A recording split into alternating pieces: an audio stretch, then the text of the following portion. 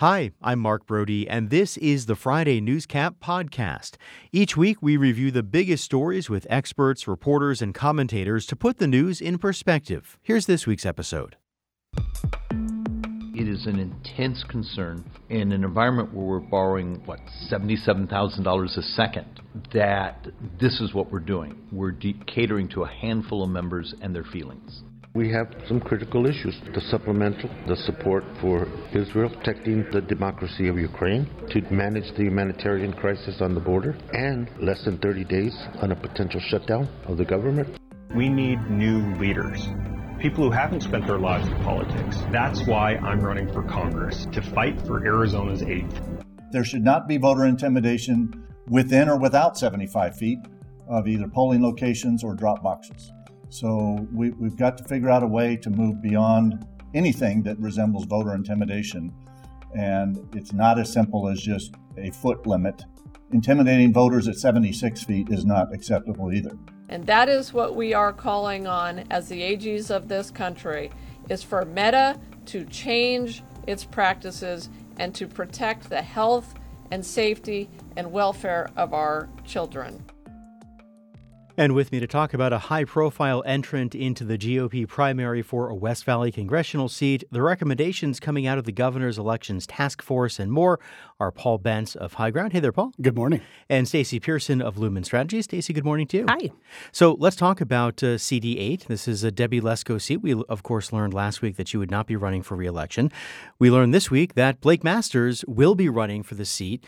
He is joining Abe Hamadeh, who's already announced his candidacy. Probably others is sort of the conventional wisdom. There will be other Republicans running in this pretty safe Republican seat. Paul, I'm curious what you make of a guy from Tucson in Blake Masters deciding to run for this West Valley district. Well, first of all, you are right. It is an incredibly safe Republican seat. It's a plus 14 to plus 17% percentage advantage participation, and whoever wins the Republican primary is going to win this. And we saw this several years ago when Trent Franks announced he wasn't going to run, that we saw a lot of people jump into the pool. I suspect we'll see that again. Blake Masters in that sounder we just heard said we haven't spent their life in politics. I would also point out he hasn't spent his life in the Northwest Valley either.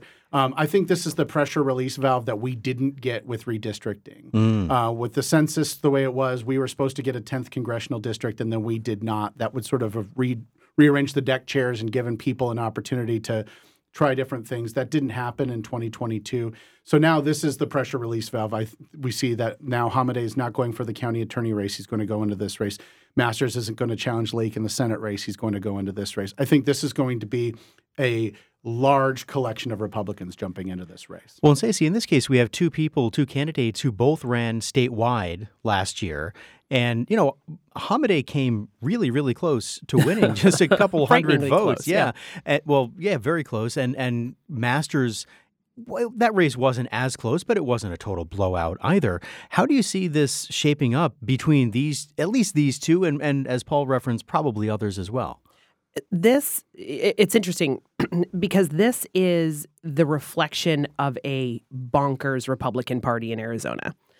When we've got Kelly Ward and Jeff DeWitt recruiting candidates or helping candidates get qualified, this is the group of tinfoil hat wearers that they selected, that they attracted. It's what my dad used to say, you are the company you keep. And so for now a number of years, we've had a Republican Party that believes in chemtrails, that believes in election meddling and the big lie, that believe in all sorts of crazy things. And now we have a cesspool of crazy in a beautiful area of our state. And they're going to have to sort that out. Paul, we saw pretty quickly after Masters got in that Kari Lake, you referenced Kari Lake, she is, of course, running for U.S. Senate. She endorsed Hamadeh. So I guess the era of Blake and Lake is over then? It sure seems that way. I mean, I think the other thing, though, is that Masters has proven to either be able to raise money or have folks who are going to give him money. Hamadeh's main source of funding was a loan that he forgave or gave back at some point. This is going to be a crowded field, and two people really competing for that Trump lane does open things up for other individuals. We heard that Debbie Lesko is likely to endorse Ben Toma if he decides to get into the race. It should be noted that Ben Toma's district, LD 27, is a significant portion of this district. Toma actually does live there.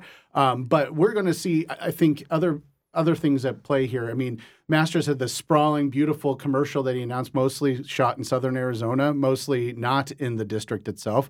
And I think there's an opportunity for somebody local to at least be competitive. Early on, the polling that we're seeing is all demonstrated based on name ID. You have two candidates that ran at the statewide level. They were talked about quite significantly over the course of the election. So certainly they're going to be the front runners. But in this case, what we saw in the race to replace Franks back in the day was it came down to ground game, it came down to money, and it came down to local support. So I think if you look at individuals, there's several conservative mayors in the district, including Mayor Beck of Peoria, Mayor Wires of Glendale.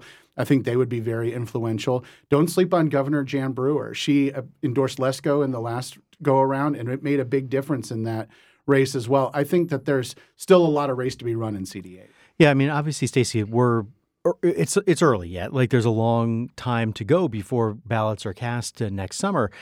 Do you agree with Paul? There's still time for other, maybe lesser-known candidates to get out there and get their name ID out and raise money and maybe even overcome the name ID advantages that folks like Masters and Hamadeh have right now? It is always going to come down to money. I mean, certainly time helps, but we're talking about ballots in our mailboxes in less than a year. And there is going to be so much noise on the channel from the top of the ticket, from our Senate race, and which we're already seeing, from our U.S. Senate race, from our presidential race. It's going to be difficult for congressional races to cut through that clutter. All right. So talking about an election next year, a task force put forward by Governor Hobbs this week came out with some recommendations for changes that it would like to see. Among them, an automatic restoration of voting rights for convicted felons after they're released from prison. And one that caught a lot of people, I guess maybe a lot of folks are talking about in terms of extending the so-called protected zone, 75 feet. Like if you go vote in person, there's no politicking. You can't really talk to people from campaigns or candidates within 75 foot of the polling place. This task force would like to extend that to ballot drop boxes. We, of course, saw last year, folks with guns, for example, patrolling drop boxes. Stacy, is this something that you think would make an appreciable difference for folks especially those who vote by mail? It certainly sends the right signal to folks who vote by mail. I am one of the people who dropped off my ballot at a drop box when it was being guarded, and I have in air quotes, by lunatics. That's alarming. It was unsettling. How about that? I still approached the box. I still put my envelope in, and it was unsettling. I was worried about them taking my license plate down. I mean, there were other considerations I was having that I should never have crossed my mind when I'm voting. So it certainly sends the right signal to voters that we want you to participate in this process in a way that is never unsettling. Paul, what do you think? I mean, is this the kind of thing we know that the majority of Arizonans vote early, and whether they put their ballot in a mailbox or in a drop box, a lot of folks use this option. Early voting is incredibly popular in the state, and every effort that has been put out to try to mitigate that or try to reduce it is incredibly unpopular and not well received. I think in this case, what we're looking at is limiting participation or at least intimidation near a drop box is a good thing. I think people want voting should be accessible. Voting should be easy. People who want to vote should be able to do so. And so, if you're standing out in front of a drop box holding a gun, what are you thinking you're going to do with that? Are you trying to protect it from someone stealing it? No, it's about intimidation. And so I think that's one of the more practical, things that they suggested. But the bigger one that they hit on, though, that really needs to be addressed is this issue with recall. The legislature narrowing the recall amount to less than 0.5%. Which is going to mess with the election's timelines and when things can be delivered. It's chasing after something that's simply not there. We don't have this massive problem with these recounts and with the collection and tabulation of our ballots. We have an incredibly well-run election system. It's important to continue to note that and have people who are willing to say that. Casting doubt on that it's deleterious to the feeling about democracy, but it's going to create real election problems. Imagine we already have a couple of days it takes to count these ballots after the election, and people think it's too long. Imagine now that going into a recount process that can drag it on even further to the point where we might actually miss deadlines. Well, all of this kind of raises the question that, you have these recommendations that this task force put out, and there were Democrats and Republicans on this task force, but some of them can probably be done administratively, but a good number of them will probably have to go through the legislature, which, as we've seen over the last several years, Right. has very different views about changes to election law. So I'm curious, Paul, how you see that sort of shaken out. Well, Senator Bennett already said, he's on this task force as well, that he doesn't see the legislature doing anything about the recount issue. And he's probably right. I mean, you have a one-vote majority in both legislative bodies for Republicans. All it takes is one to say no. And I can think of a few that likely would. All their recommendations required at least 75% of the group to agree. So that means these were all bipartisan solutions. And there's certain things like the cross-county voter registration that I think make a lot of sense. The one that is the most pressing that some of these folks just don't deny is even a problem is this turnaround when it comes to recounts. You go ahead, Stacy. And going back to one of the examples you gave on the automatic rights restoration, I ran the marijuana legalization campaign. We had to define expungement in Arizona state law. Arizona is so far behind in terms of criminal justice reform and rights restoration and the time served movement that this could very well be something the legislature could take up and it could get referred. I mean, people in Arizona are still in the punish era of criminal justice and not the reduce recidivism, restore rights, honor time served, allow people to make a new life. Interesting. Guys, I want to talk about the Free Enterprise Club. We just talked about intimidation at ballot drop boxes. The Free Enterprise Club is suing to just get rid of ballot drop boxes altogether. Paul, you talked about how early voting is incredibly popular and incredibly used here in Arizona. Is this the kind of thing that folks would be really upset about if ballot drop boxes were done away with? Or is it maybe niche enough of an aspect of early voting that wouldn't be that big a deal? I think it's a key element of early voting that would cause a stir if it were to actually happen. It's along the other efforts that are, quite frankly, election suppression, trying to change the rules in order to try to make a result that they care about. What's ironic, as I've said before, is that Republicans dominated early voting for more than 20 years. They brought it to the state. They perfected it. They used it to a great degree of success for many, many years. It's only until Democrats started to catch up that suddenly early voting feels like it's wrong or that there's something shady with it, that drop boxes and other items suddenly shouldn't be trusted. They're trying to claim that state election law doesn't allow for these unstaffed boxes. But the irony is, these are the same folks that don't really want state law to apply anywhere else. They want local control. They want the counties to decide on everything, but suddenly state law applies to drop boxes. It's just sort of a double standard that we see when people are picking and choosing the laws that they care about to try to make their way. But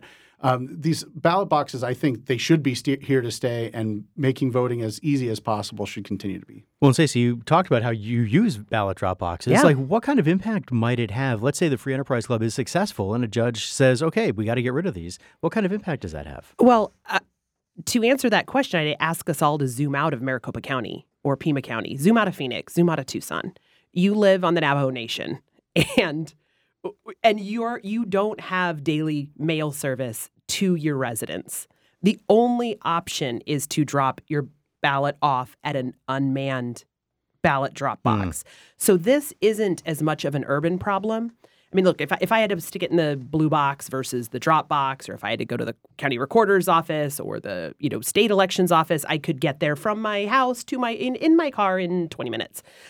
If I'm on the Navajo Nation, or if I'm in Page, or if I'm at Lake Havasu City, I'm in rural Arizona, I'm in Wilcox, those rural communities would have a disproportionate impact, particularly the tribal communities. And it is not a coincidence that tribal communities typically vote blue. Based on the groups that are trying to get rid of these, you're saying? Exactly. All right. So we saw yesterday there's going to be a court case arguments in December before the U.S. Supreme Court on Arizona's abortion laws. There's been some chatter, especially this week, about some comments that one of the justices, former Maricopa County Attorney Bill Montgomery, has made in the past about Planned Parenthood. We saw just yesterday, late yesterday, that Planned Parenthood has filed a motion to try to get Justice Montgomery to recuse himself from this case. He has previously said he won't do that he's capable of hearing the case and judging it based on the facts. Paul, what do you make of the fact that Planned Parenthood is trying to do this? And apparently there's no real, formal mechanism for trying to get this to happen. It's an interesting situation because Montgomery was a longtime candidate and a longtime Republican representative and has a long record of speaking out on issues like this and has a very conservative belief about abortion. That it's something to point to that you really they can point to. It'll be interesting to see. Certainly, I don't think he's going to recuse himself. I don't see that happening. I think it draws attention to their case, draws attention to the points that they're trying to make. But I think it scores more political points than it does score legal points. Yeah, is this more of a political issue? I mean, he said he's not going to recuse himself, and as Paul just pointed out, he probably won't. Is this more of a political issue than a legal one? It is both. At some point, judicial integrity has come to question from the highest court, right? We're talking about free RVs for our Supreme Court justice.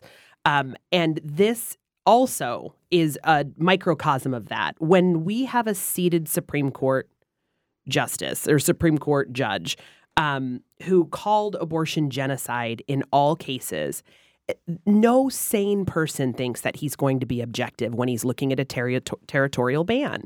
And it would have been smart for him to recuse because regardless of the decision, and we're assuming that the Supreme Court's going to uphold this, but the decision then becomes about him and the lack of integrity on that bench versus the letter of the law. So does this become something that, and this is going to be a cynical political question, is this something that Planned Parenthood can use to its advantage in some way, even if it is on the losing end of the case?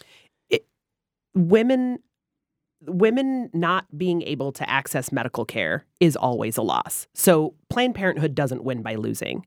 In fact, the best case scenario is we would have a national bill that passes. So women's health care is not being used as a pawn.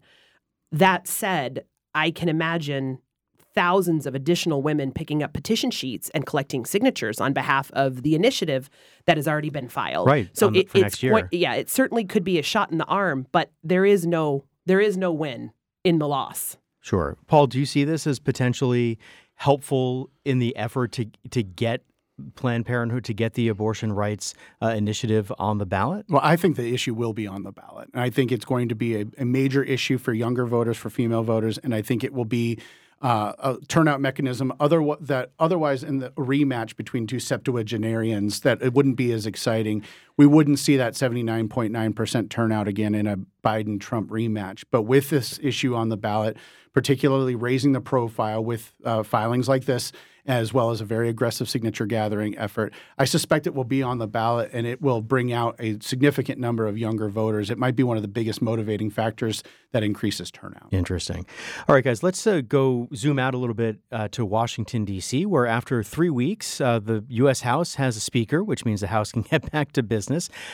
Mike Johnson from Louisiana is the new House Speaker, somebody that I'm guessing a lot of folks don't know a whole lot about. But, Paul, as it turns out, his views are not that dissimilar from some of the earlier candidates who could not get the votes to become House Speaker. Right. He is a Jim Jordan supporter. He was the architect, or at least one of the architects of the Stop the Steal movement. So I think from the alignment perspective, there's not a big difference there. One thing to note that is he's only been in Congress since 2017. He has not lived anything besides the contentious relationship that we've seen that's marked of the congressional situation for a long time now. And, he's a big-time Trump supporter, and Trump called and, put out the whatever on saying that he was going to support Johnson. And I think that's, the Republicans are going to have to own that in some way, shape, or form by picking him. But there's a bigger issue, though, that Jake Sherman from Punchbowl just pointed out, and that is that Johnson's going to have to raise money, and he has only raised about $5 million total in his very few years in Congress. McCarthy was a prolific fundraiser for the NRCC, the National Republican Congressional Committee, as well as their super PACs. That falls to the Speaker. And they've told the Speaker, you need to raise $250 million for our super PAC. And I'm just not sure that he's going to be able to do that. He's not going to have time to develop the relationships. And I think that puts even more lasting effect, besides Republicans hitching their wagon to this Jim Jordan supporter, more that they're going to not have the resources they need to be successful. Well, Stacy, does this in any way, do you think his spot now as House Speaker, does that do anything to races down the ballot? Like you think about someone like Juan Ciscomani or someone like David Schweikert, who are seen, rightly or wrongly, as being vulnerable Republicans. They both voted for Jim Jordan. They both voted for Mike Johnson. Does this affect their races at all, do you think? Absolutely. And look, if he is not able to wrangle his caucus and create a functional government for the next 11 months, it will impact members of his caucus who are in tight races. And you just named the two in Arizona that are seen as potentials to flip. And we have such slim margins in the House that dysfunction or holding up nominations for military appointees, those kinds of things are going to matter in states like Arizona with a large military population. And I know that's the Senate, but those kinds of dysfunction, the not getting aid to Ukraine, not getting aid to Israel, not getting aid to our allies, not funding important programs, dropping children off Medicaid, those kitchen table issues or those water cooler issues are going to impact those close races. I'm just trying to picture the ads, though, because for years and years, we've seen pictures and ominous music of someone like Nancy Pelosi, for example, who folks generally know who she is. But I'm having a hard time imagining a TV ad with Mike Johnson, even if you say his name and his title, that's not going to resonate the way that Pelosi does. I Googled him, to be perfectly honest. I mean, I do this for a living. I'm like, who's this? Who? What did he do? Who is this guy? So we're going to see a lot more of that, which also, to your point, it gives the Democrats an extraordinary opportunity to define this guy. And right now we're winning the money war. And so this gives Democrats a wide open lane to say this guy's a lunatic. He's an election denier. He's got a tinfoil hat. I mean, that would be the ad I would be running. Look at this guy. I mean, he mentioned God 153 times in his acceptance speech, which is great. Your religion is your choice, but what we've seen in legislation coming from the Republican Party is what led to the reversal on Roe. You're now forcing your God on me. So Paul, just about 30 seconds left. Safe to say that after Democrats maybe have their campaigns, we maybe won't have to Google Mike Johnson anymore? Yes, because we'll hear Mike Johnson doesn't care about Arizona or something to that effect over and over. I think that it's a little more difficult to define than, say, Jim Jordan would have been. But they have rolled out a pretty oppressive agenda and timeline of things that they want to accomplish. If they do those things, there is a chance that, Republicans can demonstrate that they've governed and be in a better spot. If they do not wrangle their caucus, they will be in deep trouble. All right, we'll have to leave it there. That is Paul Bentz of HighGround, Stacy Pearson of Lumen Strategies. Thanks to you both for coming in. Thank you. Thank you. You've been listening to the Friday Newscap from KJZZ's The Show. It's an original podcast recapping the week's biggest stories with experts, commentators, and reporters. You can get the full show podcast at podcast.kjzz.org. I'm Mark Brody. Thanks for listening.